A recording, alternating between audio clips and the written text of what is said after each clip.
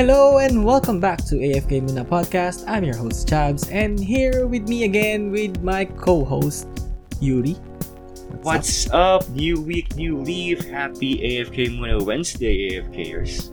Magandang gabi, magandang hapon, magandang umaga. Whatever time you're listening to this podcast, you're always welcome. And maraming salamat for listening once again to our AFK Muna Wednesdays. So, kamusta kayo guys? Kamusta naman kayo? Yuri, kamusta ang week mo? Ayun, nagkasakit ako. Pagkatapos ng Spartan. Oo nga pala, nakita mo ba yung Spartan mo? Hindi mata nakita mo ba? Ay, hindi ko nakwento pala. So, nakita mo muna yung mabilis. Okay, so yung aking Spartan race or Spartan trail race endeavor ay successful naman. No? So, yun yung aking first ever trail race. Medyo mahirap kasi di ko na-expect na matalag yung bundok na aakyatan namin. Actually, di aakyat takbo eh. Takbo yung ginawa ko eh. Tapos, mainit, so sunog yung dalawang braso ko. Sobrang sunog yung dalawang braso ko. Kung makikita niyo yung braso ko ngayon, sobrang brown. Chocolate brown. Pero, so far so good. Nagkasakit lang tayo after nung karera, pero syempre, after ko makarecover, back to training tayo ulit. So, ayan. Okay. Ayun. So, ako naman, nagtatry ako ngayon ng bagong kasi okay, 'di ba? As you all know nga na nabanggit namin before na I'm into fitness lately. So I'm into bodybuilding or bodybuilding matawag doon. Basta 'yun. Papalaki ang katawan. Yun lang 'yun. So yung aking inassess, yung aking progress. Okay na yung upper ko eh. Nagkakabraso na ako, nagkaka-chest na ako konti. Syempre, yung abs ko hindi lumalabas. Pagtingin ko, yung bilbil ko, lumalaki siya. Sabi ko, bakit ganun? Lagi naman akong nasa gym, lagi naman akong pero yung tiyan ko, lumalaki lalo. Sabi ko, healthy naman yung kinakain ko lagi. Hindi naman ako malakas kumain or something. Para, naisip ko. Nag-YouTube ako ngayon. Naghanap ako ng mga ways paano ba matanggal tong love handles or yung belly fat. Yan, or yung bilbil. Or ABS, a big stomach. Abs. Yung ab. Paano mo tanggal yung ab? So, ayun nga. Ayan. May nakita akong method na I think shinare ko sa'yo yun. Yung Kasi, ni-research ko yung mga causes bakit hindi nawawala yung bilbil. Yun pala. Kahit anong gawin mong core workout, mga sit-ups na yan, mga core workouts, mga cable chops, o yung Russian twist. Planking. Ayun, kahit planking, hindi yan mag-work kapag hindi mo tinutunaw yung fat. So, nangyari. That's the big truth. So, walang best way para matanggal yung bilbil, kundi sunugin mo talaga yung fat. Kasi, kahit anong sit-ups mo dyan, kahit anong core exercises mo dyan, nandun na yung abs nasa loob lang. Nasa sa ilalim ng layers of fat. So, yes. So, ang yun napanood kong video, ang sabi niya, walang kwenta yung core workouts.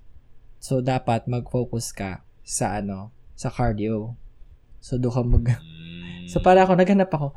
Ay, yun kasi yung problema ko. Tamad ako mag-cardio. Ayoko yung nagtatakbo ako ng treadmill or yung cycling. Yun, tag doon.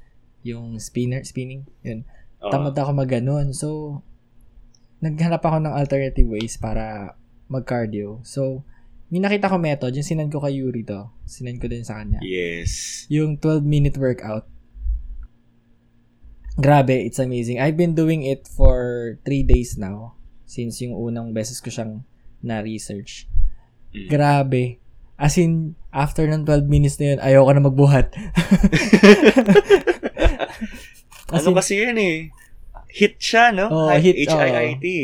Oo, high intensity siya. So, pag ko siya, lately kasi, yung sa office kasi, para nagkaroon kami ng rotation sa mga upuan. So, wala na kami sa private,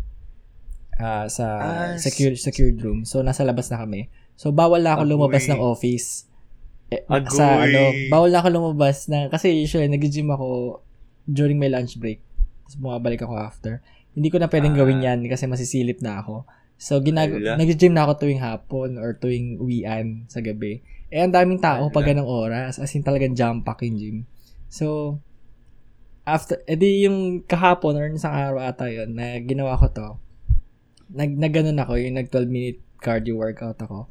After ko mag-workout, grabe, as in talagang nakadapa na ako dun sa sa open floor kasi ginagamit yung Yung mat. hindi yung tag doon yung parang studio nila for yung Okay. pang zumba ginagamit. So dun ako sa mismong workout area nagganon. Talagang nakadapa na ako dun sa hindi ko nakatas yung hingal ko. Yung parang naghahabol ako ng hinga. Grabe. Siguro dahil In other words, dead man planking. I'm out of shape. Yun lang yun. To summarize it all. Kahit malaki na yung medyo lumaki na yung katawan ko, I'm still out of shape kasi nga kulang ako sa cardio. So, yun yung difference namin ni Yuri kasi si Yuri more on yun nga ginagawa niya. Puro endurance and cardio. Ako naman more on weightlifting. So, inaya ko ngayon to si Yuri. Yuri, kailan ka babalik mag-ano? Tuesday pre. Tuesday. Kasi nakalibo ko ng Monday. Tuesday. Ano oras kasi ako nun may training ako next week. So ating pag-usapan off-air. Sige. Medyo sabog din ako ngayon sa dahil sa training ko next week. So medyo sabog yung utak ko ngayon kasi I have to make 3 presentations. So kaya medyo masakit yung ulo ko ngayon. Pero okay lang para sa inyo guys dahil mahal namin kayo. Yes, special kayo sa amin. The show must go on. Kahit inuubusin ako, okay lang. Dahil mahal namin kayo. Oo nga pala, inuubusin pa. Sorry sa mga nakinig naman. Ayun, sa pagsing ako. Oo, sa episode ni Adrian, yung last episode natin. Thank you, Butters, ha. Thank you sa podcast. Thank you, Butters. Hindi ko natanggal yung singa-singa ni Yuri na gulti ako na may suminga pala siya. So, sorry, guys. Pasensya na. Tatry ko siyang i-edit, pero malamang sa mga nakarinig na nun, wala na. It's all, embedded in your brains na. Wala na kami listeners. Pero yun nga, that was a very, very, meaningful episode talaga. Malaman. So, if you haven't heard it yet, go back to the previous episode. Syempre, after nitong episode na to. So, yes. Ayun.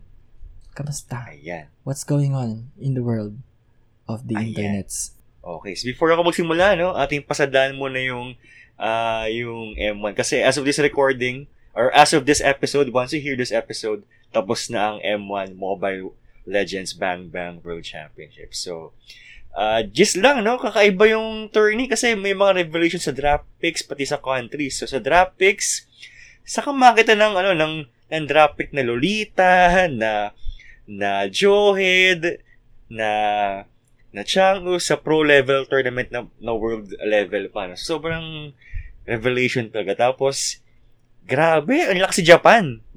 Oh my God. Ang mga anime lovers ng Japan talaga. Sobrang gagaling sa ML, Hindi ko nalaman na ganoon pa sila kabangis pagdating sa laruan. And Indonesia nga, tama yung forecast ni Adrian, ni Butters na Indonesia talaga.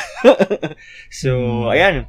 Pero definitely, since wala pa tayong results as of this recording, papasadaan namin yung resulta ng M1 next episode. So, abangan nyo yung aming mga feedback sa mangyayaring playoff round. So, pero, naman talaga sa napansin ko naman talaga, kahit noong Dota days pa, talaga ang naglalaban pagdating sa MOBA is Indonesia and Philippines. So, Japan was a surprise for me. Na hindi ko napanood yung game nila pero yung sa kwento ni Yuri parang hype na hype siya, ang galing daw ng Japan. So talagang ewan ko, that's a surprise, pero Japan is very very good naman talaga when it comes to video games. Yes, pero no surprise. it was a surprise nga na kasi nga hindi sila masyadong sa MOBA ang Japan, so more on strategy game talaga sila siguro yun, nilabas nila yung strategy powers nila nung M1. So, congrats to Japan. Hindi pa namin alam yung results as of this recording. So, yeah, we'll watch out for that. So, Pinas lang ang magaling. Pinas lang ang malakas. Sabi nga Pinas ni lang ang malakas. Go Sun Sparks. Go Sun Sparks. At shout out sa mga, sa mga Pinoy casters sa M1. Si Manjin and Wolf, ang Action Jackson tandem, shout out. Good job sa inyong dalawa. Action Jackson. Good job. Ayan. So, let's go to the news, shall we? Sa ating balitaan. So, meron tayong update dito from One Esports. So, nakareceive tayo ng email sa ating mga kaibigan from Mineski ulit. Shout out Mineski. Ayan. So, si One Esports, ito yung offshoot ng 1FC, yung parang MA league, yung kalaban ng UFC basically. So si One Esports slated siya na mag-hold ng isang Dota 2 World Pro Invitationals sa Singapore, featuring of course ang ating very own TNC Predator, ang ating mga boys ng Pinas, and EG and Evil Geniuses, OG, sino ba? Virtus Pro, Vici Gaming, LGD, Liquid, kung sino naman yung mga bagong members ng Liquid, no? Bago na yung Liquid. They're back. Yes. Team Secret and a lot more. So, yun yung mga... Navi? Navi, wala. Ay, meron! Kasama si Navi, sorry. Kasama si Navi. Pero wala si Navi. Ayan. So, ayun yung mga select teams na pinili ni One Esports for the Invitational. So, ating abangan to. It'll be happening on December 20 to 22 bago magpasko. Ayan. So, definitely, it'll be broadcast naman sa cable channels natin. Kung meron man tayong mga esports channels. So, ayan. So, ating abangan ng TNC Predator. Sana ay kanilang mapanalo itong tourney na ito, no? So, ayan. Thank you, Mineski, for the update. There. So, let's go to our next news. Ikaw naman. May prize pool na ba dun sa One Esports or wala pa? Good question. Wala pa. Oh, yun lang. Yun lang. Malay pa. Pero kung meron man, we'll update you guys in the coming episodes. Ayan. Okay, so I have 2 stories with me, pero sige, uunahin ko na itong isa. Medyo pahapyaw lang naman siya. Mas mahaba yung isa. So, the other, my first news is about, kung narinig yun yung aming previous episode, ang aming most controversial episode. Yes. Yung nakalimutan ko na, anong episode yun? Yung last time. Basta yun. Episode 6, 7. Episode 6 or 7. Basta yung about the porn industry and the NoFap. Yes. So, nagkaroon ng yung founder ng NoFap, which is Alexander Rhodes, is being sued by the porn industry or the people within the porn industry. So, wow.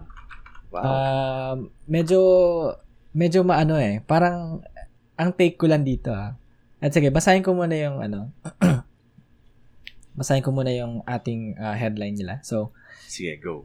So, in retaliation for effectively whistleblowing the negative effects of compulsive internet porn use, the porn industry and its allies are on a mission to defame the platform and destroy NoFap and its founder, Alex Rhodes. Grabe, destroy destroy talaga yung kanilang wording. So, to counter that, Alex has filed a lawsuit against the main orchestrator of defamation against him. So, for transparency's sake, to further prove the legitimacy, necessity, and authenticity of this crowdfunding campaign, the complaint is being provided in its entirety. So, wala siyang sinabi. Sige, basahin ko pa to. Sorry. So, Alex has been relentlessly defamed. So, Alex Rhodes is the founder of NoFap. As a result of creating and operating this website, he has been targeted by an unprecedented campaign of defamation from entities who appear to be closely associated with the porn industry. So, Alex was forced to file a lawsuit to defend himself, as this defamation campaign is intended to destroy his reputation and distort public opinion about NoFap. So, not only is this defamation destroying Alex's quality of life and sleep, ultimately, we believe that this campaign is soon going to threaten our ability to continue keeping NoFap online. So, Alex needs your help. So, parang, anong nangyayari is, ang take ko kasi dito So, parang, since the rise and the popularity of NoFap November, 'di ba? Since it's November, nasa November pa naman tayo. So, natalo na ba sa NoFap November ang mga tao? Pero yun nga. from the rise of the NoFap November and nagkakaroon na ng awareness yung mga tao about the bad effects of porn and your mind on Yes. porn. So, parang ang nangyayari is medyo desperate na sila to block any kind of information about NoFap. Kasi parang nangyayari, nate-threaten sila na, kasi ang porn is one of the biggest industry in the world. Yes. So, pornography, Totoo. videos, then video game, yung tatlong yan, usually naghahantuhan. So, Tama. ang nangyayari, parang nagiging desperate na sila to block any form of NoFap or any information about it. Kasi, syempre, mawawalan Yes. sila ng trabaho. Kasi, Tama. so parang ang nangyayari, ayun nga, so, gusto nilang ngayon ito, parang siraan si Alexander Rhodes. Kasi siya yung founder ng NoFap. So, he's been doing a lot of good things for the community sa pag-found ng NoFap subreddit. So, ang laki, kumbaga malaking siya. So, kung napatumba siya ni porn industry, maraming ewan ko kung dalawa lang mangyayari dyan. Either mag-retaliate yung NoFap community or ma-break yung yung moral. So, sana mangyari yung former. So, ayun nga, wala kasing sinabi dito kung bakit, may tanong dito na, can I have more information about what has been happening that led to that lawsuit?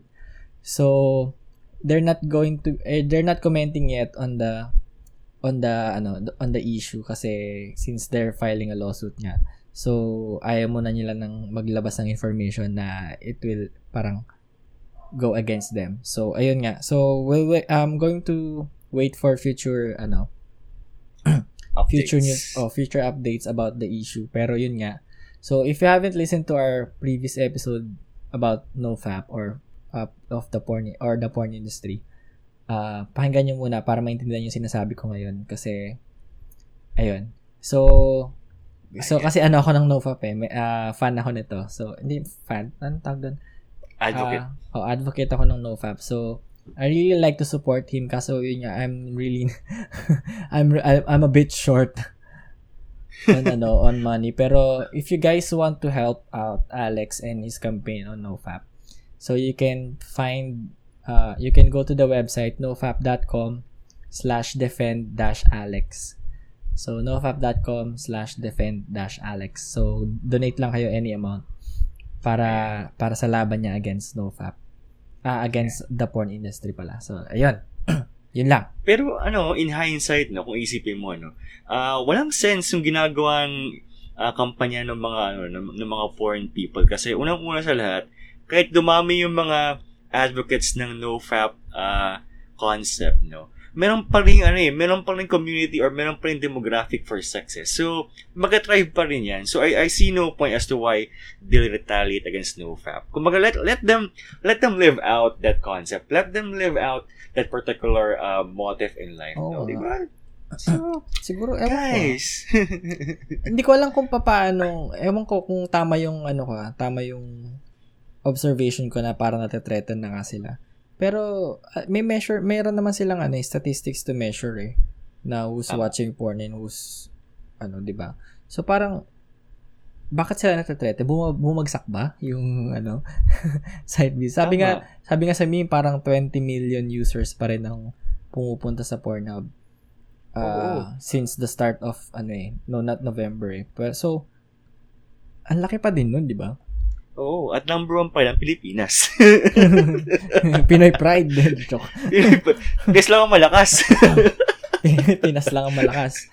Pero yun nga, tinan mo it's sad It's sad to know na 20 million pa rin ang active watchers ng porn everyday. So, see how, parang ko, I don't want to sound like a boomer or anything, pero, yun nga. Okay, boomer. Okay, boomer.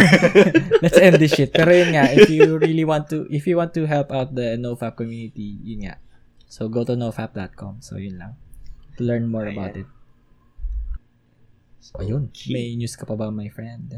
Oh, yes. Ito na may about sa ating castings upcoming The Batman movie next year. So, ito ay isa sa mga sa mga most talk about movies sa comic book scene kasi nga ito na yung pangatlo, I believe, na reboot ng Batman movie franchise following yung kay Christian Bale, and of course meron tayong version ni Ben Affleck na Batman sa Justice League and sa Batman v Superman. So it's gonna be a different Batman this time. So this time around, ang ating Batman ay si Robert Pattinson. You all know that. Sino ka ba sa... Si Edward Cullen. Si Edward sa Twilight, si Sparkles. Si Cedric something sa Harry Potter. I forgot his name. Yeah, so siya yung lead sa Batman, for those na medyo updated sa news about this movie franchise. So of course, nakas ng ibang roles like si Catwoman, si Zoe Kravitz, and si Alfred, yung butler ni Batman, he'll be played by none other than Andy Serkis. So, for those who do not know Andy Serkis, siya si Gollum.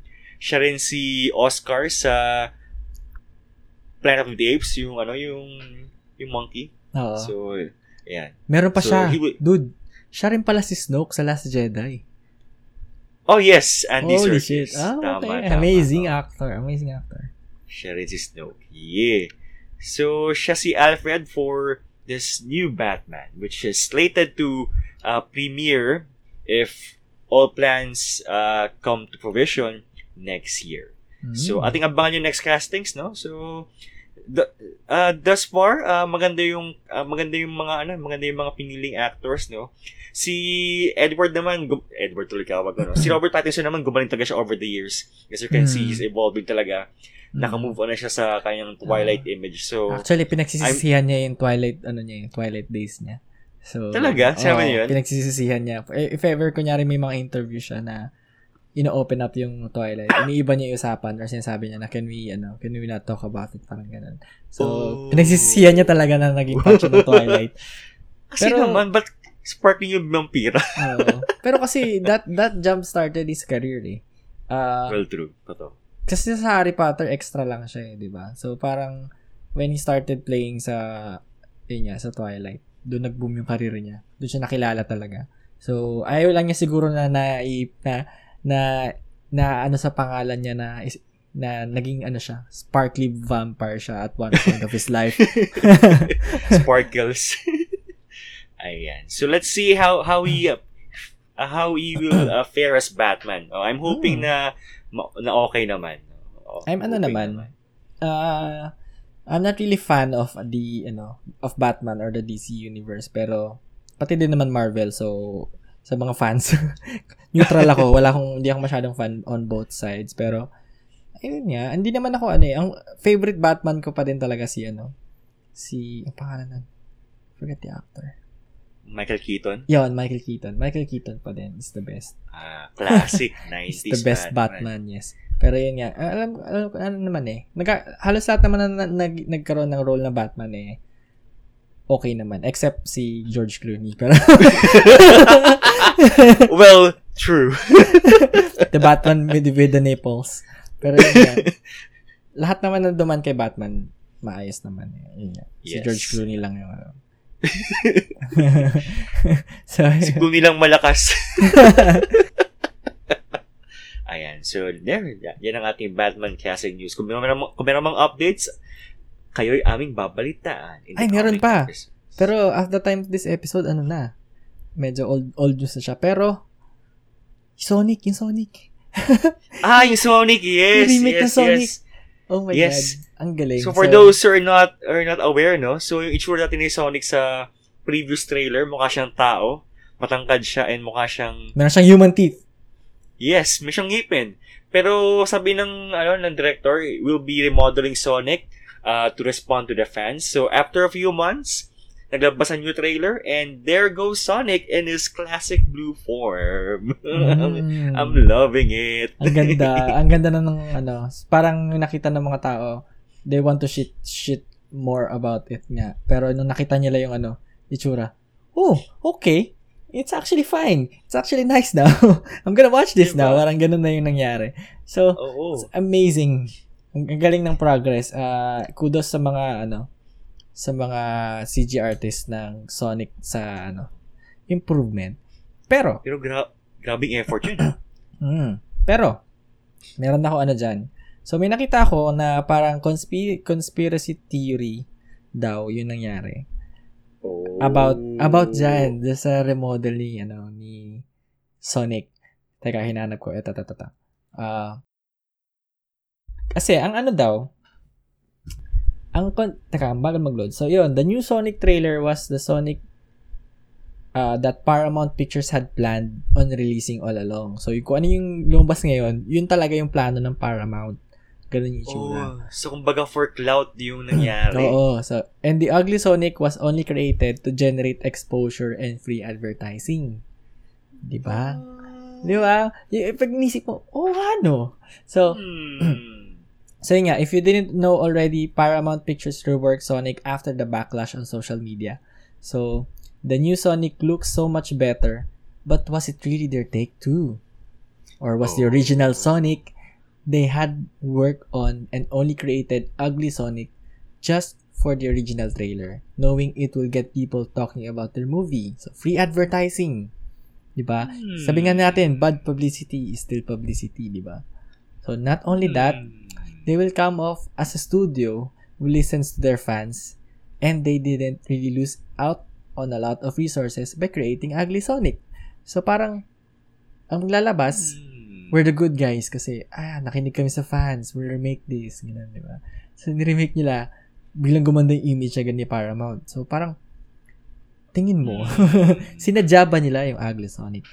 Ako, ayokong isipin that way. Kasi, una sa lahat, kasi it would take tons of money para takpan yung yung nagamit ng CG models sa mga sequences. So, it would take money, it would take time.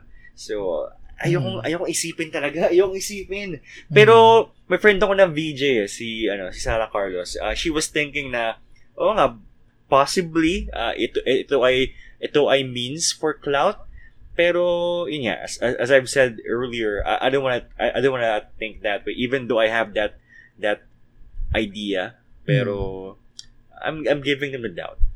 Sana, of the best intentions itong classic blue form ni Sonic, no? So, sabi pa nga dito, so if this was the case, Paramount Pictures just looked like a studio that cared about fans and generated a lot of attention and hype to their movie without using a lot of resources. It would be a genius move, diba?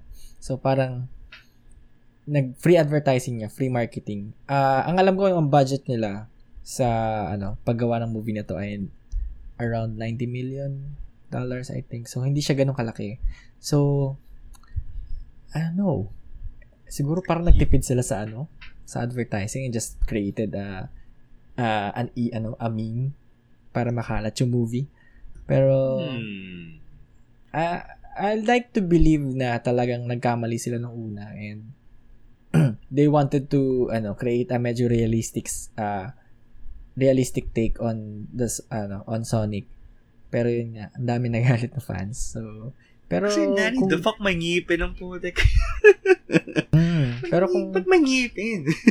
Pero kung ganito nga na plano talaga siya ni Paramount, it's a genius move talaga. Pero yun nga, tignan natin. I don't know if I'm looking forward to this movie, pero tignan natin. Ako, I'll be looking forward to the movie talaga kasi so, panoorin mo? I'll sequences pag may time, sige, I'll watch it. Pero ayun nga. That's nadagdagan yung news. Pero okay, for my next news naman, eto, backstory ng news na to. Kanina kasi sa office, medyo nagkakagulo sa mga ka-office ko.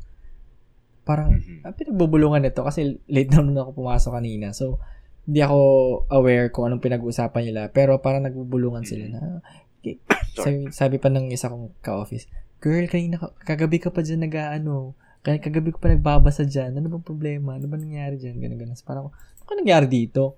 Tapos maya, kiniwento nila sa akin na, yung friend daw nila, na-scam daw siya.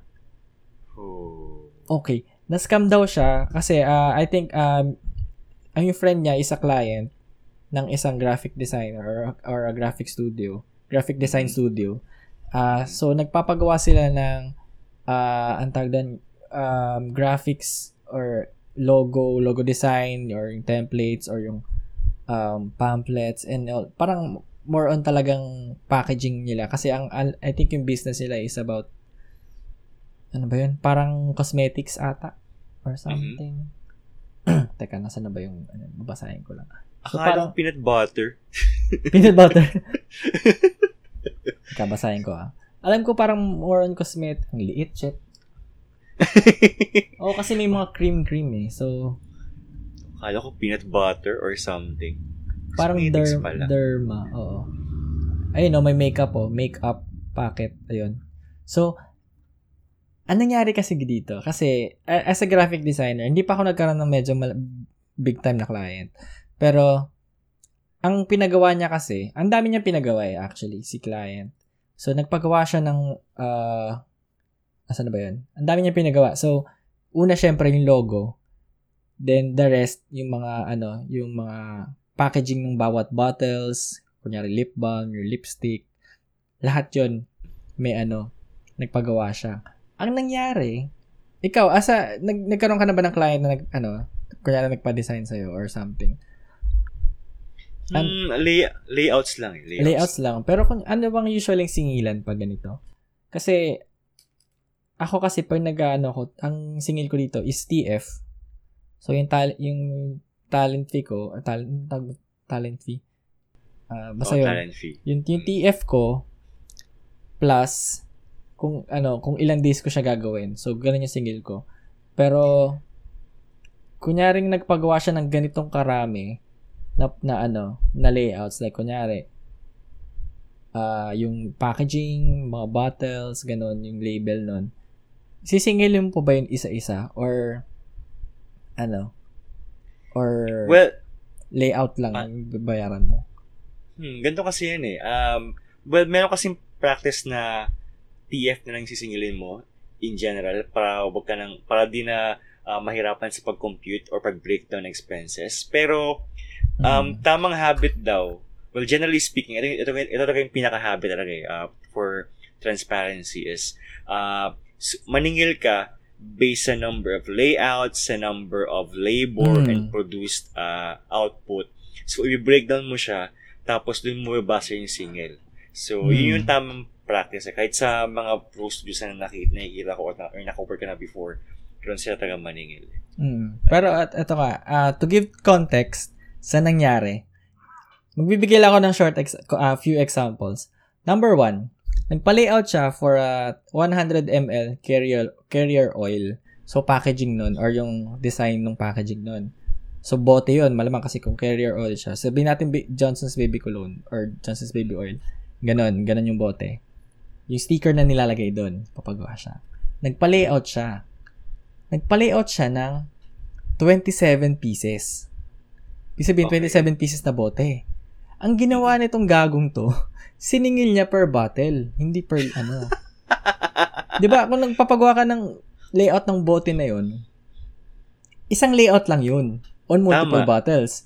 Ang ginawa nitong gagong to, gumawa siya siningil niya per bottle, hindi per layout.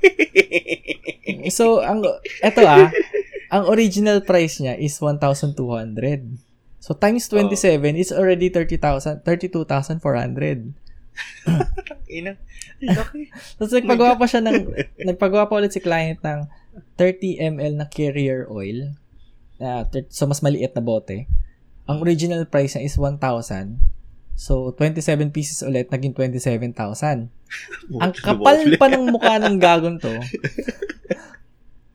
Kapal ng mukha niyan, maglabas pa siya ng discounted price daw na 300 instead of 1,000. So, times 27, that's still 2,700. Tibay. Ang kapal ng mukha. Kasi kung sasabihin mo, okay, sa isa page ko nakikita ngayon, nagpagawa siya ng at least 30 layouts. Hindi nga lang to 30 layouts kasi yung iba parang iba lang yung size Iba lang yung size nung bote. Kunyari, nung bote, iba yung size ng bote. Isang layout lang yun, nire-resize mo lang So, tama. lahat ito, siningil niya per piece. Kung 30 to, kung sabihin mong 30 to, 30 layouts, yun lang isisingil ko. 30 pieces lang. Kapal ng mukha ng gagon to. Tangina yan. Sorry, nag-iinsa ko mga scammers kasi na ganito eh. So, ang dami niyang pinagawa. Around 100 plus, layouts. So, ang original price niya, it's around, umabot ng 908,150 pesos. What the fuck? Million AFKers. Almost a million. Pero, Nice. may discount daw siya. May discount siya. So, ang discount price niya is 162,520. It's still Laki fucking pa rin big. nun. Ang laki pa din. So, that's insane, man. No need to fuck the show. So, akala niya, ang comment niya dito, initially, akala namin we only owe them 162,000 pesos. Tapos, ayun pala, layout fee lang ito. Nakahiwalay pa yung print. The fuck? So, actually, yung print nga, dapat nga, di siningil yun kasi unang-una, ginawa mo lang yung logo eh. oo, hindi. I think nag-offer din sila ng printing. So, pag printing, okay lang na per piece mo siya singilin. Kasi, resources mo doon, yung papel, yung ink, and yung machine na ginagamit, and kuryente. So, okay lang to kung per piece. Pero yung layout, hindi siya dapat per piece. Dapat yung layout per layout. Oh, or per design. Oo. Per design, per logo. So, Kaso kung same logo all throughout, tapos sisingilin ka per piece, insane. So, teka, ang late kasi ng ng image. Pero, umabot yung printing ng around 355,393 pesos. So, holy the fuck the show. hindi, kung ganito naman karami talaga yung papagawa nila, tama lang to. I think, ano naman to? Parang tag dito? Medyo makatarungan pa. Oh, makatarungan pa. Justified naman ito. Kasi kunyari, ang example is yung herbal supplement na cover, yung bote nun, is 2 pesos per piece. So, parang tama lang naman, di ba? Tama lang. So, 105 yung pinagawa niya. So, 210. So, marami lang siyang pinagawa na printing, kaya umabot ng 355. Para sa akin, ito okay pa. Justified pa to. Pero yung layout talaga umabot ng 900,000. Imposible. The fuck? Pag ako, sige, pagawa mo sa akin yan, kakagin ko lang yan ng around 50 to 100k. Sige, go. Di pa nga ata abot ng 100k Pero grabe. Kapal na mukha. Saka yung ganyang singilan, yung ganyang kataas na na rate, pang animation na yan kasi ganyan ganyan maningil yung mga kakilala kong studio Almost ba? 900, 700, 600. So, fuck. Kapal lang mukha. That's absolute fuckery, man. Pero yung nakita ko yung logo na ginawa nila. I think hindi ko na forward sa yung logo. Pero yung ginawa niya ng logo, as in sobrang kayang gawin ng high school student. Seryoso. Ang kapal talaga ng mukha. Nanggigil ako kanina nung nakita ko. Parang lang siya. Gumamit lang siya ng script font. Yung cursive na font. Na parang, ito yung name ng company. Tapos gano'n. Cursiva, gano'n? Oo, cursiva, gano'n. Tapos may flower sa gilid. Then may underline sa baba. Sabi ko, eto na yun? Basic. Eto na yung logo? Puta basic. Seryoso, na ako talaga. Nanggigil ako. So, guys, ba? Yung mga scammers, iwasan na. Iwasan na. Portfolio or history. Yun yan. Sinabi namin doon sa photography. Tingnan niyo muna portfolio and the history of the company. So, basahin ko pa ba yung niya? Mahaba Mahaba? Bus oras yan, pre. Naka-stress. Gusto ko sanang ibanggitin yung company. Kaso hindi ko alam yung company. Yung graphic designer. Oo. Ang nakalagay kasi dito, Rotten Tomato Design Studio. Sila ba talaga yun? Kasi ginugol ko. Wala Pero nga, Rotten Tomato Design Studio yung name na ata nung design. Pangalan pa lang, mukhang rotten na. Rotten na Wala hindi ko siya mag-google Pag ginugol ko, lumalabas yung RottenTomatoes.com How about Facebook? Ito, Rotten Tomato Design Studio. Studio. We'll go on a witch hunt for this tingnan natin scammer. Kung lalabas to Meron. Medyo Tulfo level of service to guys. Kasi hindi ko makita yung profile ng taong nag-post nung ano eh. Pero friend kasi siya ng mga ka-office ko. So gusto ko siyang gusto ko lang mag-spread ng awareness. Gusto ko lang bigyan ng hustisya yung nangyari. Pero hindi pa niya kasi ako ina-accept kaya hindi ko makita yung post niya. So tingnan natin. Searching. Sorry guys, medyo mabagal lang Philippine internet connection. True. Pag-usapan natin in the future. Wala sila sa Facebook. So baka hindi ito yung name niya. I'm not sure. Pero update natin siguro next episode. Or i-edit in ko na lang. If ever malaman ko na yung name ng company. So yun nga. Guys, he was a scammer please. Pero sana hindi pa niya nabayaran to. Kasi tangin na talaga. That's a big amount of money, man. Makakabili ka na ng kotse, house and lot, makapag-invest ka na sa business. My God. Pero grabe naman. Kudos naman kasi doon sa designer. Ang dami nito sobra. 100 plus layouts. Ang dami pa rin ito. Pero hindi makatulungan yung price. Hindi lang makatulungan yung pricing niya. So, yun. Anyway. So, enough of that. Dahil talagang toxic sa mundo or toxic na tao sa mundo. Which brings us to our topic for today. Or for this week. So, yes. So, since tayo ay nasa gaming month pa, we will deal with gaming toxicity. Yes. Ay, sorry, wait lang. Bago lahat, nakalimutan ko. I'm doing this I'm doing this segment pala. Nakalimutan ko. So, yes, yung ating game release corner. So, last week, sinabi namin, yung Shenmue 3 ay 2020 palalabas. Fake news din pala yun. So, lalabas na nga siya this month. Totoo yun. Sorry, guys. At the time of this release, na-release na siya. So, November 19, yung release ni Shenmue. Totoo yun. Hindi yun fake news. Tama ako, Adrian. Sakit. Tama ako. So, ayun. So, since today is 20, right? November 20 sa release nitong episode, ang mga game releases kinabukasan at until next episode ay so for November 21, it's Demo Reborn. Ano ba to? Demo Reborn is I don't know what this is. I think parang story-based game. Yes. Next is Sid Meier's Civilization 6. That's for November 22.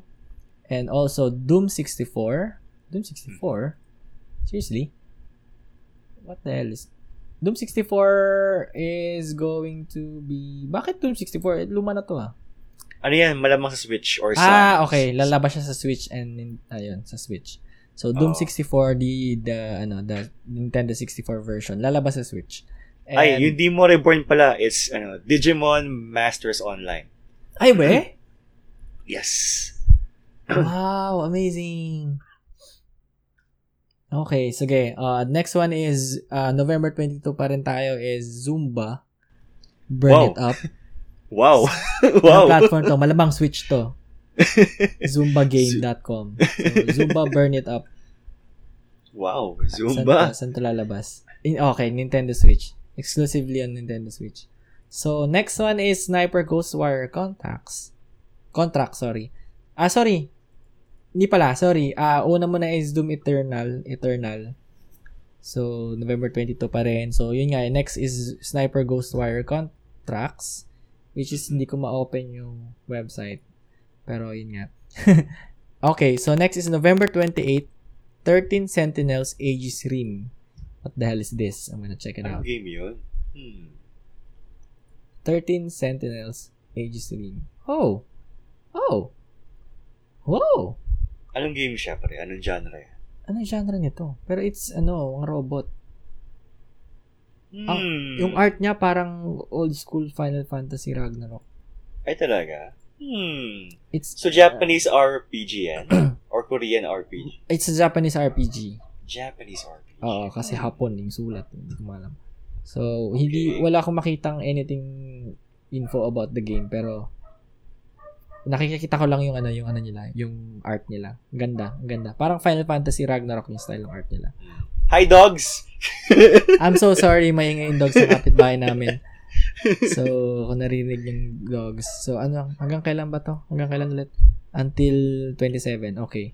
So, lumagpas na pala ako, binanggit ko na yung 28. Pero yun nga. So, to summarize lang, Demo Reborn, Sid Meier's Civilization 6, Doom 64, Zumba Burn It Up, Doom Eternal, and Sniper Ghost Warrior Contracts. So, lumagpas ako. So, yes. Ayun. Yan, gamers. And also, and of course, yun nga, ano yun?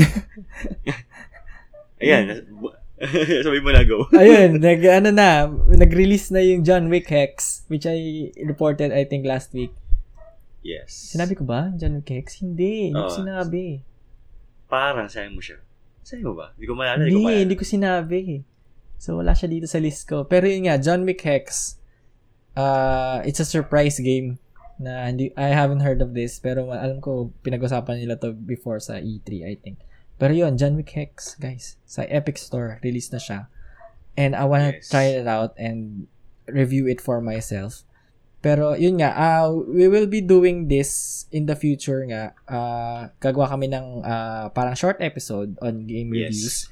If you want bonuses. Oo, kung gusto niyo yun, kung gusto niyo makarinig ng ganun, please do let us know. Gagawa kami ng parang short episodes every week. Parang so magkakaroon na tayo ng 2 episodes a week kung kakayanin. Yes. So, magre-review kami ng games. May it be old game or bago in any platform. Pwedeng Android games, iOS, PC, or consoles. I-review namin yan.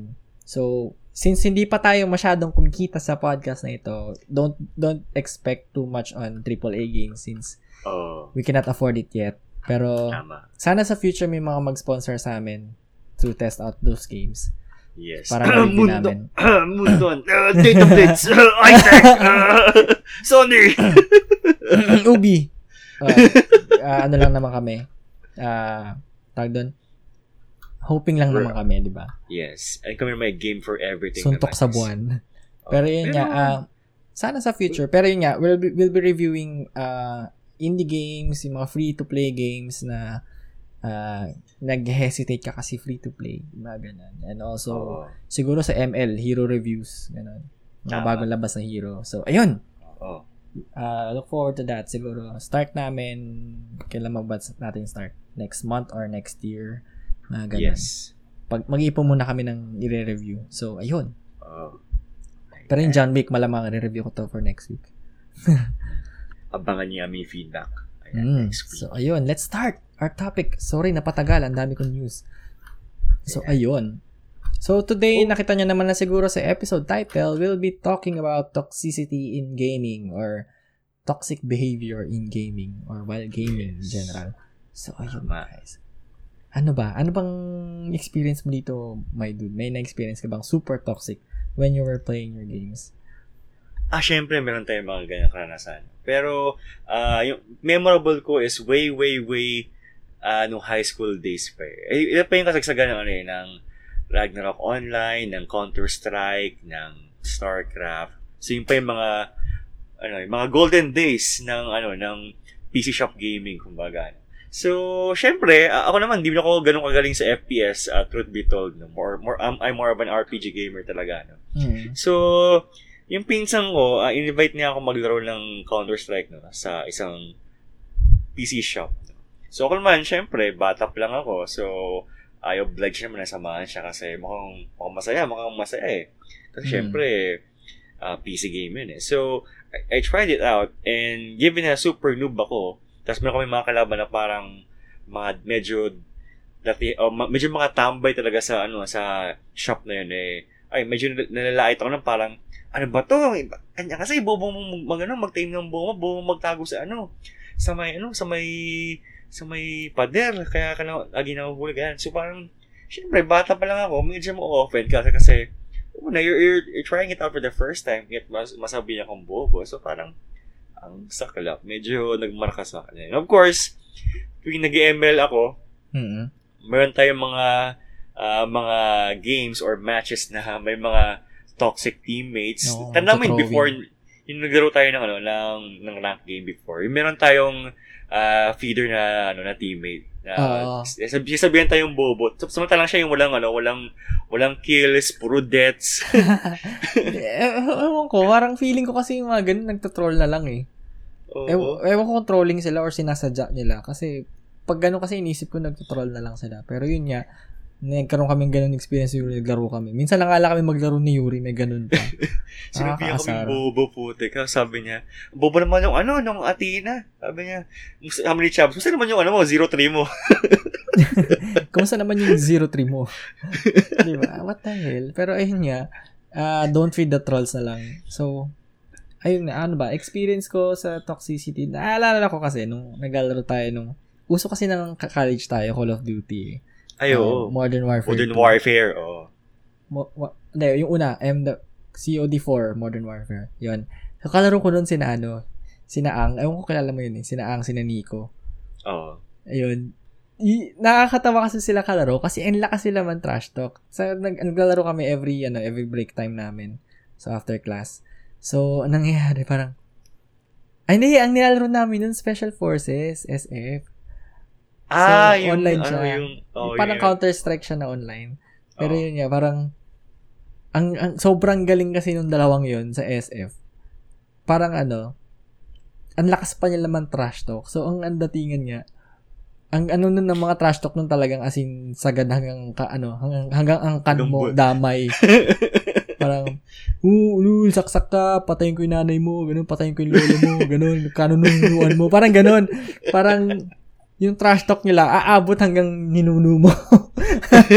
Ramdam mo talaga. Kumbaga, talo ka na sa game, talo ka pa sa trash talk. Ganun yung nangyayari. So, talagang, grabe yun.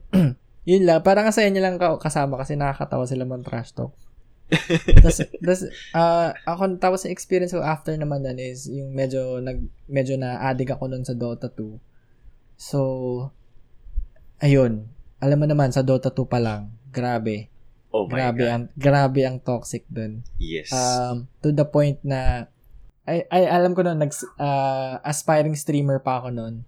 Naglaro ako ng isang game before ako mag-stream, parang warm-up game. May nakalaro ako na ano ba? Hindi, actually ang nangyari doon ako yung naging toxic eh. So, sa Dota kasi parang may PTSD pa. You'll experience things and mahahawa ka eh. So, ako yung panahon na yun, ako yung toxic. Tapos, tinrush talk ko itong isang kakampi namin kasi I forgot. Parang nag-feed na ata siya or something. Hindi ko na maalala yung nangyari.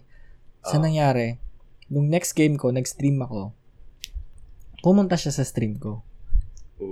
Nanood siya ng stream ko. Nag-spam siya doon, minumura niya ako. Tangina mo, ganyan. Lahat minura niya ako. Ganyan. So, pag namamatay ako, tina-trash talk niya ako in the chat. Grabe yun Talagang ganun yung nangyari. To the point na nag-stop ako ng stream mid-game. Kasi I don't want to deal with that, with that bullshit talaga. So, grabe yun. Talagang after, actually yung, last time I played Dota, matagal magbukas si Steam. Pero malamang last year pa or 2 years ago. Sobrang nag-quit na ako because of toxicity dahil sa Dota.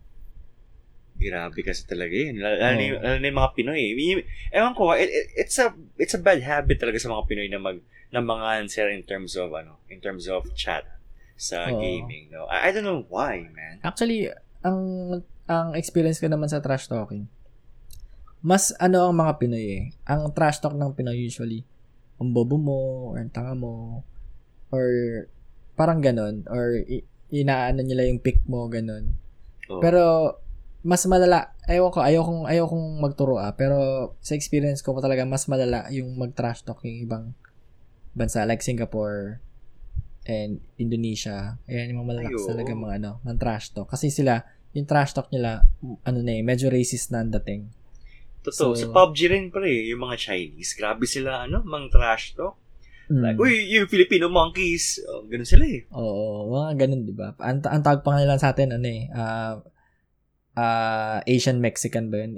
The Mexico of Asia daw. Minsan Indogs. Hindi mo kasi ba't Indogs, no? Indogs, Indonesia yun eh. Indogs. Oh, pero tayo din. Tinawag din tayo minsan Indogs. For some reason. Ang tawag sa atin, Pinoys. Kasi magkamukha kasi ang Indonesia tsaka mga Pinoy eh. So, medyo nagkakapalit. Akala Siguro nga. Nababasa ko nga dun sa chat ng M1 eh, na yung ini-interview yung Sunsparks.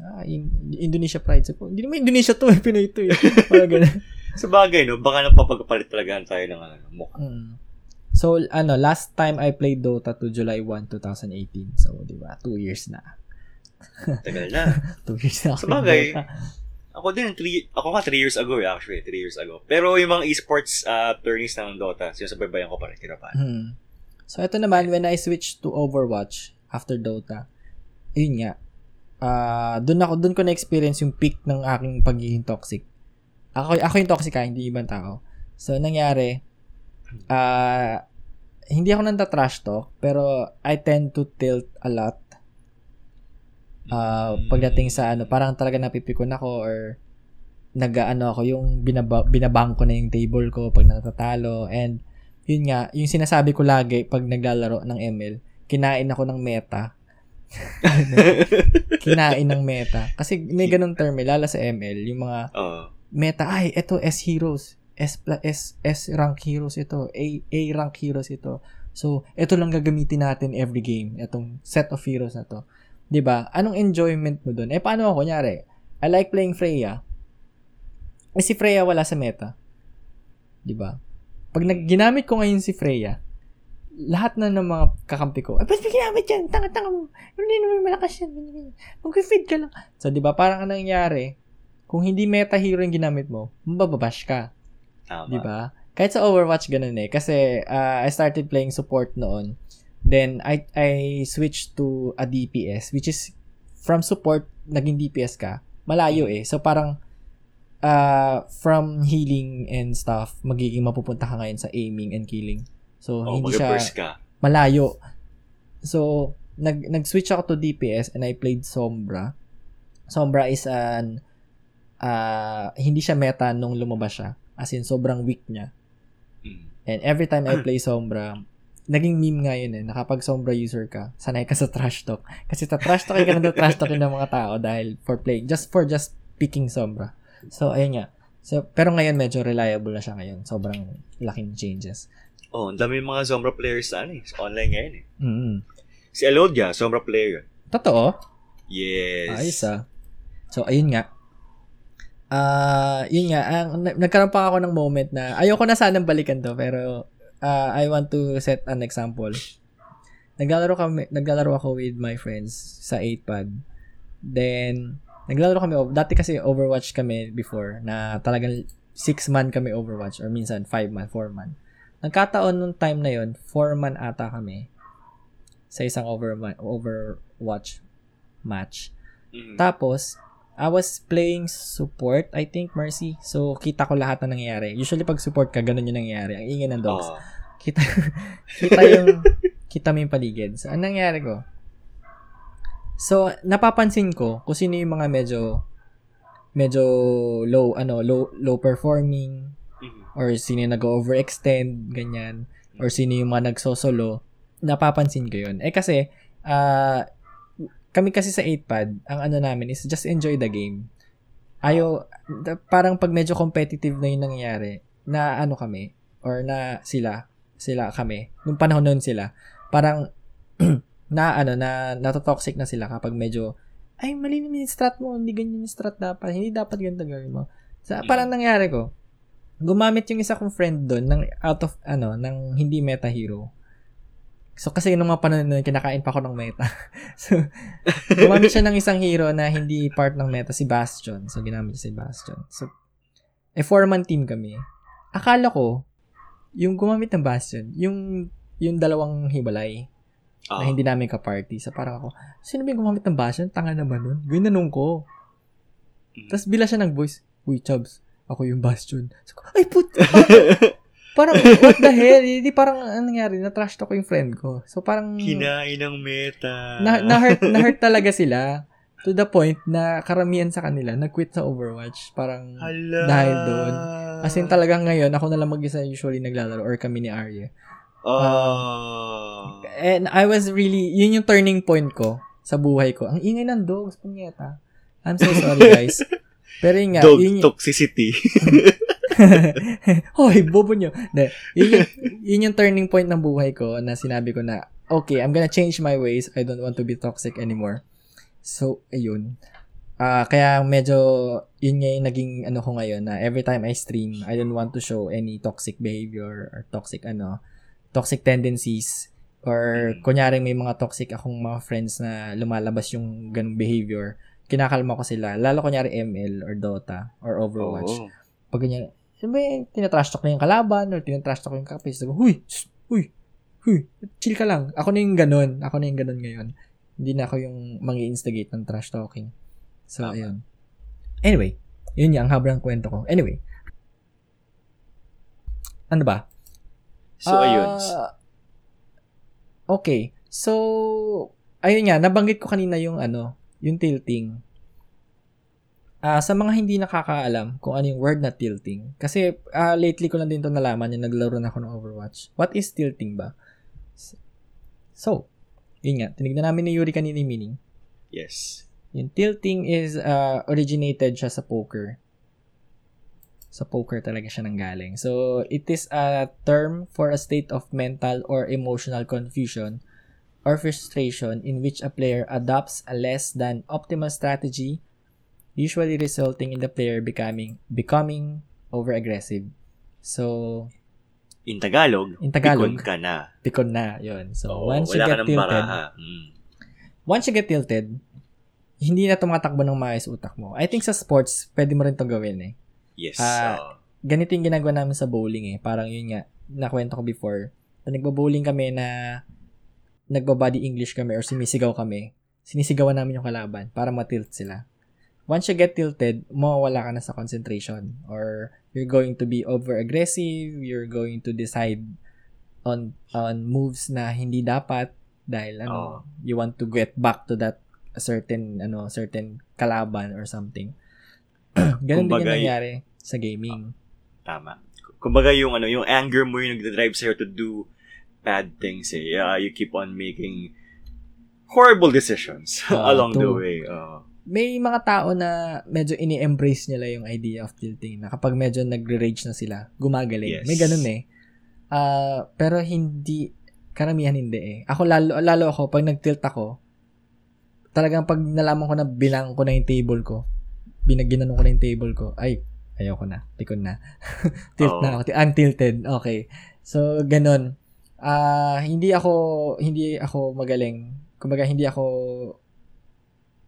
pag nag-tilt na ako, wala na. It's over. Tapos ang laban. Wala nang drive makapag-isip ng tamang strategy or strat, kumbaga. Pero kasi nakakainis eh. Once kunyari nag-tilt ka na, tapos natalo ka, gusto mo ulit maglaro eh. Para mabawi yung talo. Parang ganun. Mag-ML ka, di ba, talo? Losing streak ka. Shit, isang panalo lang, please. Isang panalo lang. Ulit-ulitin mo. Pero pag alam kong losing streak ako, nagkapay nga ako kasi alam kong wala ako sa tamang condition eh. Pag ganun mga pero nakakainis lang eh. Parang nabitin ka kasi natalo ka. So, gusto mo siyang laruin ulit para lang manalo. Pero, since tilted ka, matatalo ka lang at matatalo. Ganun yun eh. Mararamdaman mo yun eh. Basta once you get on a losing streak, tilted ka na nun. So, hindi mo man aminin sa sarili mo. Pero, mate ka na.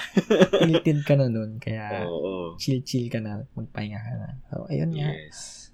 Ay, grabe. Pero ito, kung tayo napipikon, paano kung yung teammate naman yung napikon? Siya yung na-toxic sa laro. So, paano ba natin i-resolvehan yan? Paano ba natin i-manage yung ganong scenario na meron kang pikon or medyo toxic na teammate while you're in play or gaming? Paano ba? So, tingin mo, Chabs, paano ba? So, for example nga kanina, yung binanggit ko, when you pick a non-meta hero, for example, sa Overwatch or Dota or ML, nag-pick ka ng isang hero na hindi meta. For example, sa ML, pinik mo sino ba ito meta hero? Si Cyclops. Si Layla. Si Layla the tank.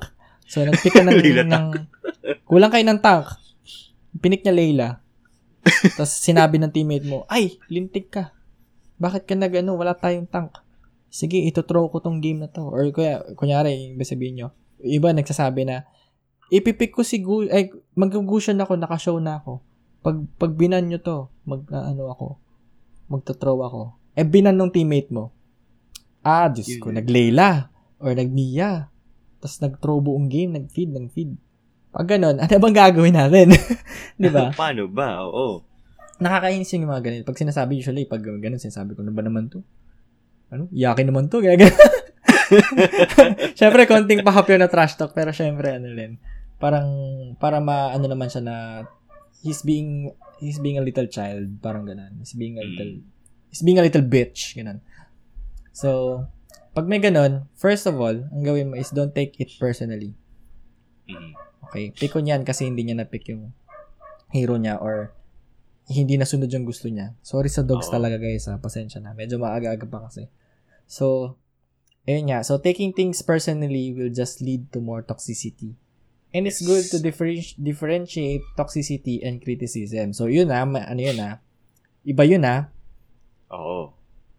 Kunyari, sinabi ng teammate mo na, dude, bakit hindi mo inihil yung Hindi mo inihil yung tanks natin? Or, bakit wala ka sa Ba't hindi ka sumama sa clash? Ganun. Or, bakit ganito? Don't take it as being toxic. Tama. Criticism ang tawag doon. Kasi, is criticism your gameplay. Okay? So, parang, tanga mo naman, wala ka dito. Ganun. Isipin mo siya as, parang, feedback. Feedback sa ginawa mo. Minsan pag ginanon ako, oo nga, wala ako sa clash. So, may right siya na sabihin yun. Kasi, nagsalo ko. Katulad nung nakaraan, naglaro ko Estes, walang tao dun sa lane kasi napupush ng lane. Ako yung nag-push ng lane. Si Estes, hindi naman siya pang-push. Pang-support talaga siya. Pang-backlines. Naubos silang 4. Ako lang yung mag-isa doon sa lane. Pinagmumura ako ng mga kampi ko. Paano wala ka sa lane? Ba't wala ka dito sa clash? Sabi ko, naging off-laner yung Estes. So, parang ako, sorry po kasi napupush na yung tower. So, dinefend ko muna. So, ayun nga. So, ako ngayon nabash. Nag-sorry na ako kasi alam kong nagkamali ako. So, ganun. Don't take it personally. So, be willing to work with your team. Try to be kind and don't take someone's insult to heart. Huwag mong personalin. Kasi at the end of the game, wala na yan. Wala na yung tao na yan. Hindi ka niyan kilala, hindi mo rin siya kilala. So, huwag ka mag-dwell sa sinabi niya. So, don't engage in an argument with this toxic teammate. So, negativity spreads easily and you don't want this toxic play to influence you or your teammates. So, true. Kasi anong nangyayari, lalo yung mga Pinoy pag tinrush talk ka, aawain pabalik. Mag-aaway na kayo ng buong game. Lalo na pag naglaro ka ng ML, typing kill sa ML. Kasi pag nag-type ka, may hihinto talaga yung character mo. Diba? Typing kills ang tawag doon. Or, ayun nga, typing kills. So, ayun. Guys, pag mo pikon, pag pinagalitan ka ng teammate mo, easy lang. Chill lang. Tanggapin mo na lang nagkamali ka. Kaya kanila sinasabihan ng ganun. So, huwag ka nang makipag-argue kasi wala matatalo lang kayo lalo pag nag-argue kayo. So, yun yan. Ikaw ba, meron ka bang advice? Ito masabi ko yan. Kasi, para pagkaibigan mo yung toxic this time, tapos kalaro mo siya. So, I guess one way to handle that scenario is to, of course, remind mo yung friend mo na, uy, pre, uy, bro, laro lang to. So, we're just having fun. So, remind mo siya na ang motive nyo, or rather, yung pinaka-goal nyo into playing that game is to have fun. So, remind mo lang yung friend mo. Kasi minsan, may gano'n, pagkalaro mo yung kaibigan mo, pag sobrang into the game siya, minsan, nagiging mainitin ulo, toxic. So, remind mo lang na it's all about having fun. It's all about, it's all about having fun memories while you're in play. So, ganoon dapat. Or idaan mo sa biro. Oo. So, idaan mo sa biroan yung game nyo. Or kunyari nagkaroon na ng tilting na naganap. Pahinga muna or go into a warm-up match. Kunyari nag-rank game kayo or competitive game. Mag-normal match ka muna, quick play. Or or practice range, ganun. Mag-warm up muna kayo. Magpakalma muna siya bago kayo sumabak ulit sa rank. Alam mo masama doon Kahit na AI, laro AI, walang masama doon, Ako usually, ganun ako kapag natatalo na ako. So, shit yung win rate ko. Okay. Laro muna ako classic. Ganun. Ayoko na mag-rank. So, nalala ko, may ganun kaming friend dati na As in talagang sobrang ano siya sa rank niya. Na to the point na ayaw niya makipaglaro sa amin. Kasi bababa yung rank niya. Meron lang siyang mga certain people na yun lang yung gusto niyang kalaro. Pero nakakalaro namin siya. Pero classic lang. Sinasabi niya man ng pag nag-classic na, ang galing mo pala, ganyan, galing na. Okay man pala yung laro mo, ganyan. Pero pag rank, ayaw niya kaming kalaro. Wala siyang tiwala sa amin na mananalo. Ganun. So parang kami, ano ba naman to? Sobra naman kinain na ng meta to. Yan yung term namin pag medyo kinain ng meta. So guys, ang meta, di yan about sa kung sino yung bago. It's all about leveraging yung heroes, yung specs nila, yung skills and whatnot. Ganun yun, guys. Parang ang meta heroes kasi or meta, yun lang yung parang pinaka safe pick, kumbaga, sa patch na ito. Kasi sila yung medyo na-buff or ito yung mga medyo na-rework. So, sila yung mga safe pick sa ano na ito. Pero, hindi porket meta yan, yun lang yung gagamitin mo. Pwede ka pa rin mag-iba ng hero as long as kaya mo siyang dalhin. Kunyari, sa M1, may gumamit ng Jawhead, which is out of the meta. So, parang, what? Nagulat nga si Yuri. Jawhead? What the fuck? Oo. Ginagamit? Pero take note, yung Jawhead na yun, nakapatay ng Leomord at Masha. Diba? So, out of meta siya, pero kaya pa rin magdala. Katulad ako, gusto ko si Freya. Freya ako out of the meta. Pero once na na-overfarm ako, Diyos ko, good luck. Kahit dumugin niyo pa ako 5, kaya ko kayong patayin. Totoo yan. Nakalolo ko siya one time. Putik. Nakalunok sa ko. Naka-Freya to. Putik. Ganun kalakas Killing si Freya. machine. Lakas kaya ng lifesteal nun. Oo, totoo yan. So, ayun nga. Ayun. Ako, ang madadagdag ko dyan is, of course, mute. Mute that person na nagiging toxic na sa chat. Mute mo agad. You don't want to deal with that toxicity. So, lalo kapag pikunin ka rin, pag nakarinig ka ng ganun trash talk, maiinis ka, mute mo na agad kasi, masisira lang yung game mo eh. Hayaan siya, kung may kampi ka na tina-trash talk yung kakampi mo na yun, mute mo na din siya. Sige. Pumitan kayo pareho, no? Sige, sabihin natin maapektuhan yung communication nyo sa team. Pero at that point ba, nagko-communicate pa kayo? Di ba hindi na? Kasi nagtatrash talkan na eh. Tama. Wala na eh. Deads na. So, yun. Kesa naman mag-dwell ka dun sa isang teammate mo na iyakin. Iyakin na nagiging baby. So, wala nang logic para makipagtalo pa sa kanya. So, just mute him or her. And continue playing and do your best. Play with your teammates according to your teammates. Na, hindi ka na magdi-deal ng mga ganong klaseng behavior. Kasi it's really, really, really straining talaga sa sa mood mo. Kaya, mute mo agad. Tama. Kasi matalo pa kayo, no? So, mahirap na. Dangerous yun, guys. Okay. Ano pa? So, we've discussed na yung toxic teammates, pagiging pikon. Pero, syempre, meron pa yung ibang mga causes, kumbaga. Ba't nga magiging toxic ang isang gaming experience? Tingin mo, ano ba yung mga usual na causes ng toxic culture sa gaming? Tingin mo, ano ba yung mga common causes? Ayan. Siguro ako ang ko lang, environment. Yun yung pinaka first reason ko na naisip. Kasi, kunyari nasa Pilipinas ka, nagsimula tayo lahat sa computer shop eh. Kasi, lalo ako nung bata, wala naman akong high-end na PC katulad ng meron ako ngayon. So, nagsimula ako sa computer shops, which is yung environment doon. Talagang friendly banter. Parang sa basketball, di ba? Oo. Medyo may konting trash talkan, ganun. Lalo kapag napunta ka sa computer shop, di ba? Kunyari 5v5 kayo Dota. Tapos nakapatay. Ooh! Ganun, sigawan yun eh. Lalo pag may audience kayo. Yun yung, iba nga yan eh. So, parang doon nagsisimula yun eh. Kasi once na kunyari nagkaroon ng ganun trash talkan, tapos napikon ka, tilted ka na nun. So, ano nangyayari? Yun yung environment na kinalakihan mo. So, parang nagiging competitive ka masyado, kinakain ka ng meta. Once you, play on your own, or on your own computer, or sa, phone mo, nadadala mo yung ganung behavior, kasi yun yung kinalakihan mo. Siguro sa panahon, sa sa generation ko, ganun yung nangyari. Panahon talaga. Sa generation ko ganyan yung nangyari. Nadala ko yung behavior ng computer shop sa yun. sa pagtanda ko. Anyway, I'm trying to change that. So, ano pa ba? Ayan. Siyempre, cyberbullying, no? Yun yung mga tipong, online comments, like, bobo ka, or tanga-tanga naman tong hayop na to, or ano ba yan, lilatang ko, walang maayos sa build, ganan.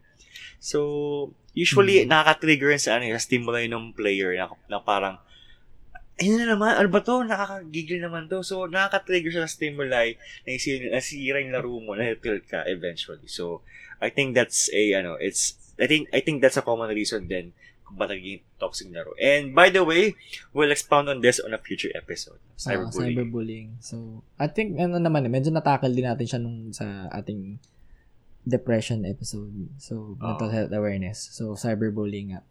So, ayun. Meron pa is abusive online communities. So, ito yung kunyari nag-post ka sa forums or especially ano ba mga talks? CS:GO. Actually, halos lahat naman. PUBG, CS:GO. PUBG. Eto nga, meron pa. Ang kwento sa akin ni Boss Arye, Boss God. Naglalaro kasi siya ng Call of Duty Mobile. Yun yung ini-stream niya. Pero he's playing with a mouse and keyboard. Naka-emulator siya, kumbaga. Sa PC siya naglalaro, pero Call of Duty Mobile.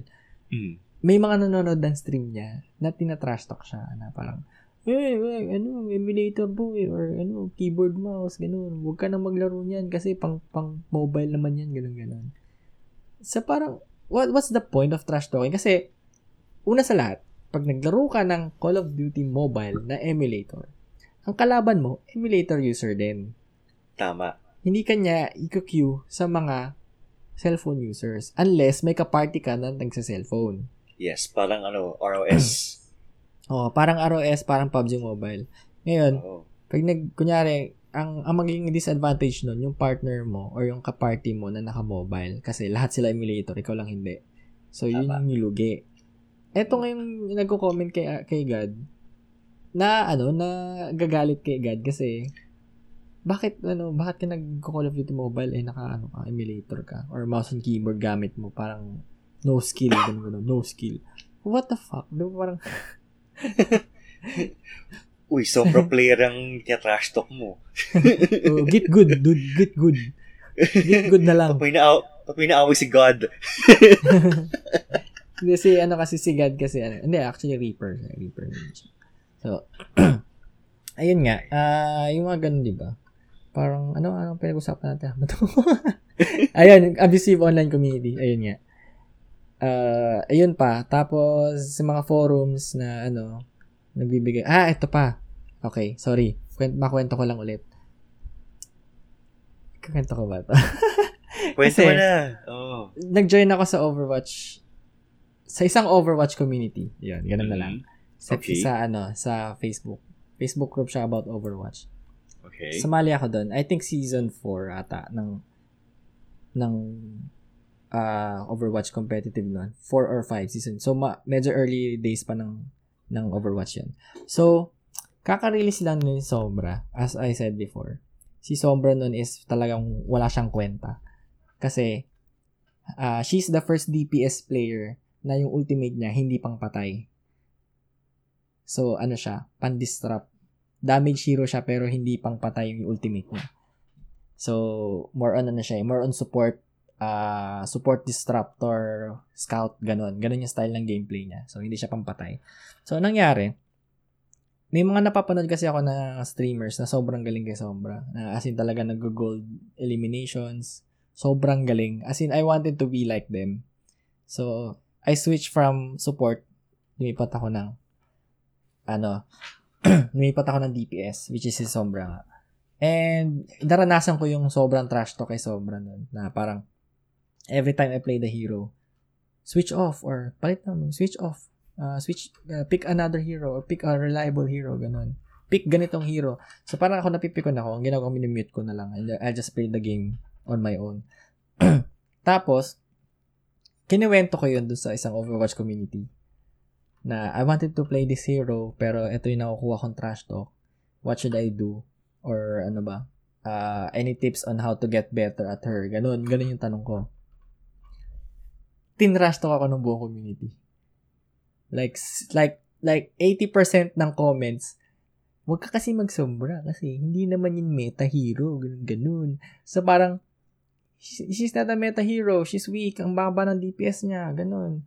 And wala siyang kwentang hero, ganun. Huwag ka na mag-competitive kung gusto mo lang magsombra, parang ganun. Just go quick play or play support, ganun.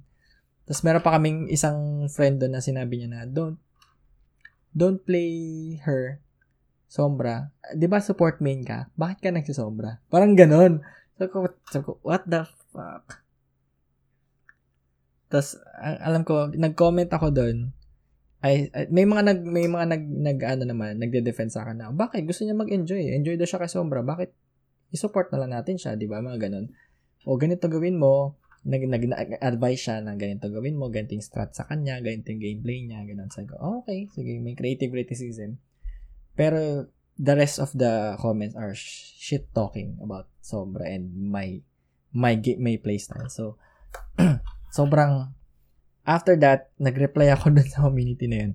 Isang mahabang reply. Then I left the group and blocked it. Sobrang ganon ka-toxic yung group na yun. So I never came back. I never went back to that group. So yun nga. Lala. Abusive online community. Oo. Pero minsan talaga, of course, beyond those factors, minsan yung mismong game, yung nakaka-toxic, yung mismong dynamics ng laro, yung mismong mechanics ng laro. Mga larong stressful, ano ba? PUBG, Resident Apex. Evil. Kunyari hindi mo kunyari PUBG ka. Pag drop mo pa lang, namatay ka na kaagad. Ikaw pa yung unang death. Wala. Tikon ka na kaagad, unang game mo pa lang, tilted ka na. Diba? Ano ba stressful na laro? Or buggy games. Deceit. Resident Evil. Minsan stressful yung ibang mga entries na yan. Ano ba? Basta dati talaga sa PUBG talaga kasi ang buggy niya sobra. So, yun, dun dami napipikon dun dahil sa bugs, gano'n, nata-toxic, Speaking of, yung first PUBG game ko, wala akong ginawa kundi tumakbo. Kasi, di ko lang parang kumuha ng armas. Basta makukuha ng barrel. So, since wala akong kamay, wala akong idea kung paano makakuha ng weapons and stuff. So, tumakbo na ako, nagtago ako, tapos di ko na malayan, meron pa lang isang gago nakatago sa puno, binaril ako bigla, patay ako. Kaya din ako tumigil sa Battle Royale games kasi puro takbo. Nakakatamad. So, ayun. Ano pa ba? Though eventually nasanay ako pero yun nga, tama ka, nakakatamad talaga mga Battle Royale. Kasi tagal Ano pa ba stressful factors? Games. So, yun nga, abusive online communities, ano pa? Yung difficulty, difficulty ng game, kunyari Dark Souls, ganun. Oh my God, Dark Souls! Holy the fuck this show. Maraming controller ang nasira ng Dark Souls. Pati utak. Oh my God. Meron akong kakto dun mukha na siyang bungo kasi lagi siya namamatay. Maraming keyboard ang nasira, maraming monitor ang nabasag dahil sa game Dark na yun. Souls. Sa Bloodborne pa, no?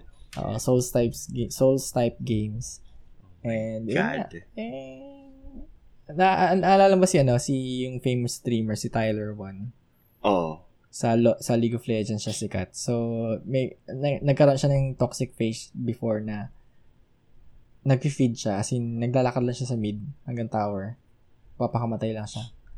Hanggang sa naban siya ng League of Legends for good. Tapos hanggang, after ilang years, parang nag-refine siya. Talagang inayos niya yung sarili niya. Then, after ilang years, nilift niya yung ban niya. So, naging icon pa siya ng League of Legends dahil doon. Tindi, no? From troll to hero, no? Parang naging mascot na ngayon siya ng League of Legends. So, every time na may tournament, nandun siya, nag-guest siya doon. So, galing nga lang. Talagang nirefine niya yung sarili niya. So, ayun. Which is, parang transition to our next, ways to live a healthy gamer life. Yes. Or how to change your mindset in gaming to remove the toxic behavior. So, paano pag na mo sa sarili mo, nakatuloy yung nangyari sa akin na nag-snap ako, na ayoko na maging toxic, or ayoko nang matilt, or ayoko na maranasan to. Anong gagawin natin para mabawasan. At least mabawasan man lang yung pagiging toxic mo. Yes. Ikaw, may ano ka ba? Unang-una, ganito yan. So, point 1, if you feel like the game is eating you alive, or if you feel like your emotions are eating you alive, take a break. AFK muna. AFK. Wag naman AFK in game. Kumbaga. Oo. Kumbaga, after pahinga game muna. AFK muna. Oo. Pahinga ka muna, sleep, or eat, or watch a movie, or magbike ka muna sa labas, or whatever stuff that you can do apart from gaming, gawin mo. Kasi una sa lahat, mas maganda na naglalaro ka with a fresh mind. And if you continue playing, hindi na healthy sa'yo yun eh. Ma-high blood ka, baka atakin ka pa sa puso eh, di ba? Tapos mental health mo. Tapos mental health mo rin. You need to take care of your mental health. So, take a break, AFK muna. And also, you have to select your communities. Kasi una sa lahat, hindi lahat ng community ay friendly. So, you have to choose the right communities, the right friends to play with sa mga games. And, ang key dyan is, dapat yung mga kasama sa laro, or community rather, mga healthy, yung mga tipong nagtutulungan kayo in terms of the game, nagbibigyan kayo ng feedback, ganun dapat yung pipiliin mong friends or community when it comes to your games. So, yun. What you can add, bro? Yun nga, parang, ano pa ba ma-add ko? Keep always a positive mindset na kapag kunyari kasi meron akong kalaro na sobrang positive niya lagi. Kunyari napupush na yung towers. Sige yan, kaya pa yan. Lagi siyang ganun. 'Di ba? Parang asa kunyaring nawawalan ka na ng moral kasi natatalo na kayo. Tapos may ganun kang teammate, 'di ba nakakagana?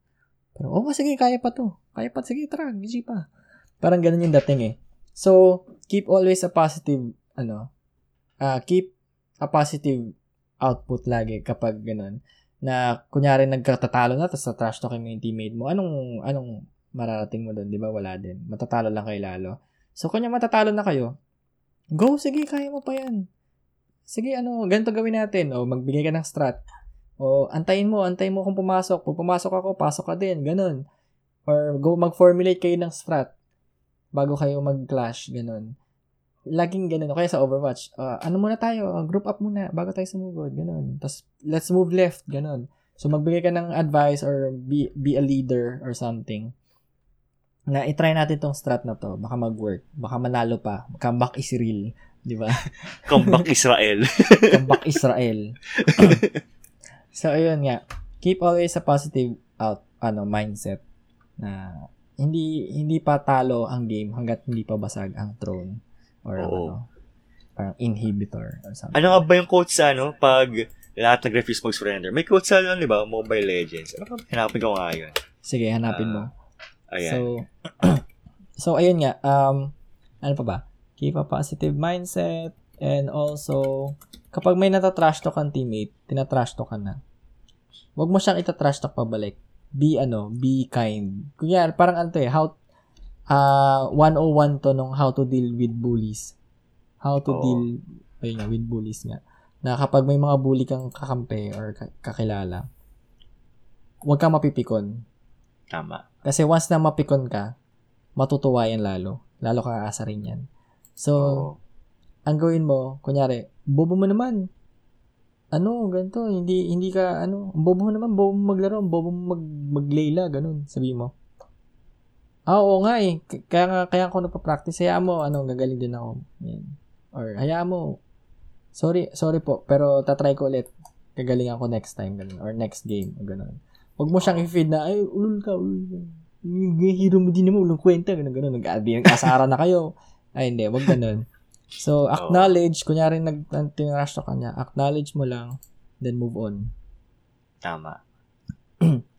Yan. Tapos, always na batiin mo yung mga teammates mo. Kunyari, they did a good job. Kunyari sa Overwatch, nakapatay ng ultimate na nakapatay siyang 4 or 3. Wow, good job. Ganun mo. Great healing. Ganyan. Kunyari sa support. Great healing, man. Ganun. Lagi mong i-compliment yung mga teammates mo. Kasi, hindi mo alam pinagdadaanan yan. Mamaya tilted na din yan. So, a little bit of encouragement goes a long way. Yes. Mababawasan yung tilted niyan. So, ayun. Ano pa? Also, Pero pag harapan kayo mag-aaral, always play with a smile. Enjoy lang. Tawanan lang. Oo. Tawanan lang. Ganun dapat. Lalo pag computer shop. Namimiss ko na mag-computer shop kasi iba yung environment talaga doon. Kasi talagang asaran tas tawanan eh. Ako Diba? din eh. Oo, iba yun, no? Parang Tapos, parang barangay liga sa basketball kumbaga, no? Oo. Parang gagaguhan lang. Ano pa ba? Oo. May naisip ako kanina. Kalimutan ko. So yun nga. Pag meron pang i-report mo na lang kaagad pag may toxic. Report mo after game. Oh, Ganun pwede lang naman kabilis yun. yun. Oo. Huwag mo na lang sabihin ni-report mo siya or mass report. Pero pag kunyaring nang nag-feed talaga or sinasadya, yun, mass report yun, gagawin yun. Oo, tipong ang troll. O Joehead na binabato kayo sa kalaban, ganun. Oo. Mass report yung mga gagawin. Huwag nyo na lang sabihin. So, ayun nga. Pabaya, nakalimutan ko eh. Sasabihin pa ako eh. Keep a positive mindset. Ay ka ba? Baka may ka ba habang iniisip ko? Ano pa ba? Nadagdag ka pa. Ayun. Isipin niyo palang ganito. Isipin niyo palagi na na merong buhay outside the game. Yun pala. Tama. So, ayun nga. Ayun yung sinabi ni Yuri. Dagdag ko lang doon na may buhay pa nga outside ng game. So, ang ginagawa ko, pag natatalo ako, kunyari, losing streak ako, pag natalo na ako ng 3 beses, stop na ako. Yun yung limit ko. Kunyari, competitive game. 3 beses natalo ako, ayoko na, stop muna. Tapos, may mga nagsasabi na, kunyari sa ML, nagra-rank ka, losing streak ka, magka-classic ka muna or brawl, then babalik ka sa rank. That does not work. Sinasabi ko sa inyo, hindi yan gumagana. So, once you're on a losing streak, take a break nga. Alis ka muna. AFK muna. Alis ka muna, kain ka sa labas. Yung sinabi ni Yuri kanina. Mag-jogging ka muna or something. Kasapin mo yung girlfriend mo or yung boyfriend mo.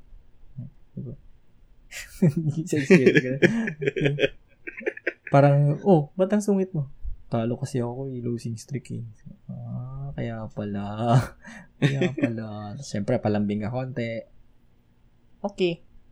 Pag okay na yung mood mo, laro ko ulit. Ganun lang. Wag mong pilitin na, minsan ang ginagawa ko pa, kapag losing streak na, pag nanalo na ako next game, stop na. Hindi ko na bababuin yung tinalo ko. Kunyari, natalo ako 2 beses, pero nabawi ko ng isang game. Hindi na ako ulit maglalaro pa para panalo pa ng isang game. Hindi. Basta nanalo na ako, stop na. Tulog na. Ganun. Learn how, parang, learn when to stop. Magbigay ka ng limit sa sarili mo na etong number of losses lang ang kaya ko in a day. Pag natalo na ako ng 3 beses, stop na ako. Bukas na ulit or mamaya na ulit. Ganun lang. Tama. Ayun na, try nyo. Ikaw ba? Meron ka pa ba madaad? Actually, yun na yun eh. Yun na yung parang pinaka-tips ko talaga eh. Yun lang eh. Parang ang nga dyan, to fight a bully, parang fight. Kung pag binato ka ng bato mo ng tinapay. Ganun lang. Yun yung kasabihan niya natin. Nakita ko na yung quote sa di ba sa ML may option na mag-surrender ka or hindi, di ba? So, pag lahat kayo nag-refuse, ang quote dito is, yung sa screen, nakakita, your side refuses to surrender, victory goes with those who persevere. Ayan. Totoo. Diba? Di pa tapos ang laban sa pagbasag ng inhibitor turret. Pag hindi pa basag yung mo, kahit ubos na yung turret mo, kaya pa manalo eh.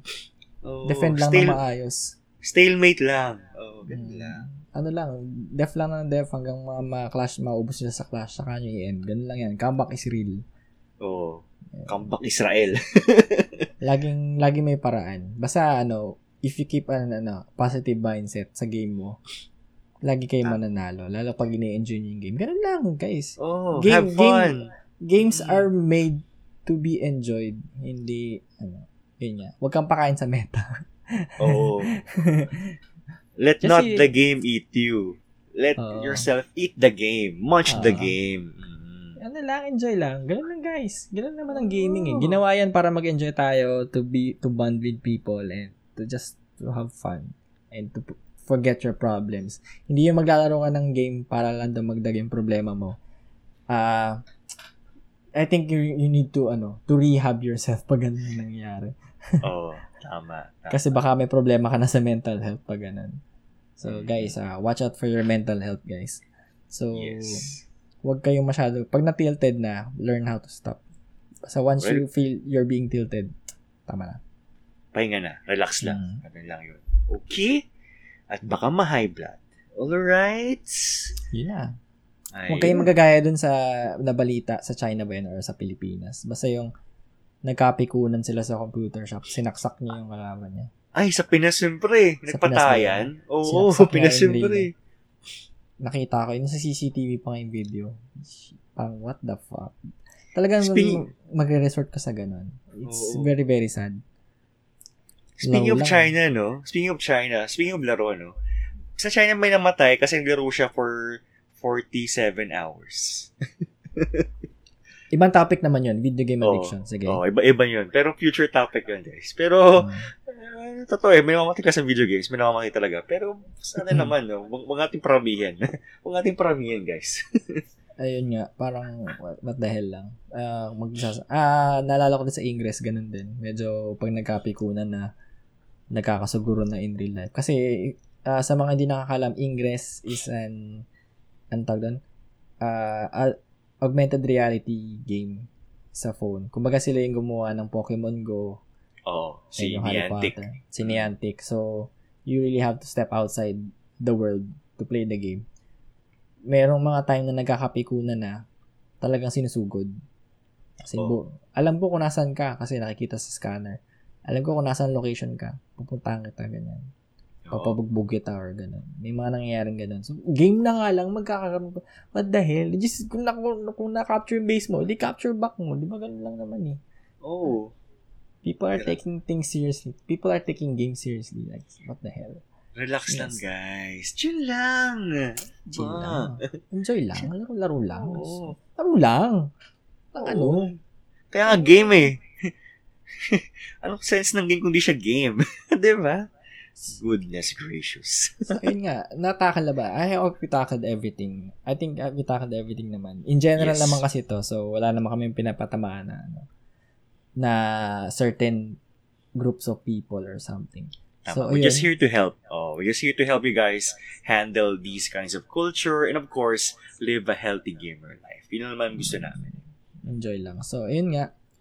I think we tackled everything and sana may nakuha kayo on this episode. Yes. I think bumalik ulit tayo sa roots natin. Yes, sa ating gamer roots.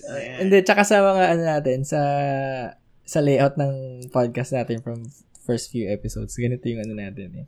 Okay, since puro tayo may mag-guest. Pero, next week, mag-guest ulit tayo. Hopefully, matuloy na yung guest natin for next week. Hopefully, matuloy na. So, ayan. Watch out for it. Tuloy-tuloy pa rin ang gaming month natin, mga kapatid. Yes, at mukhang ma-extend tayo ng 1 week to SEA Games. So, ma-extend pa tayo hanggang this first week ng December. And, yun nga. I think, we're going to have a break sa December, sa holidays. Yes.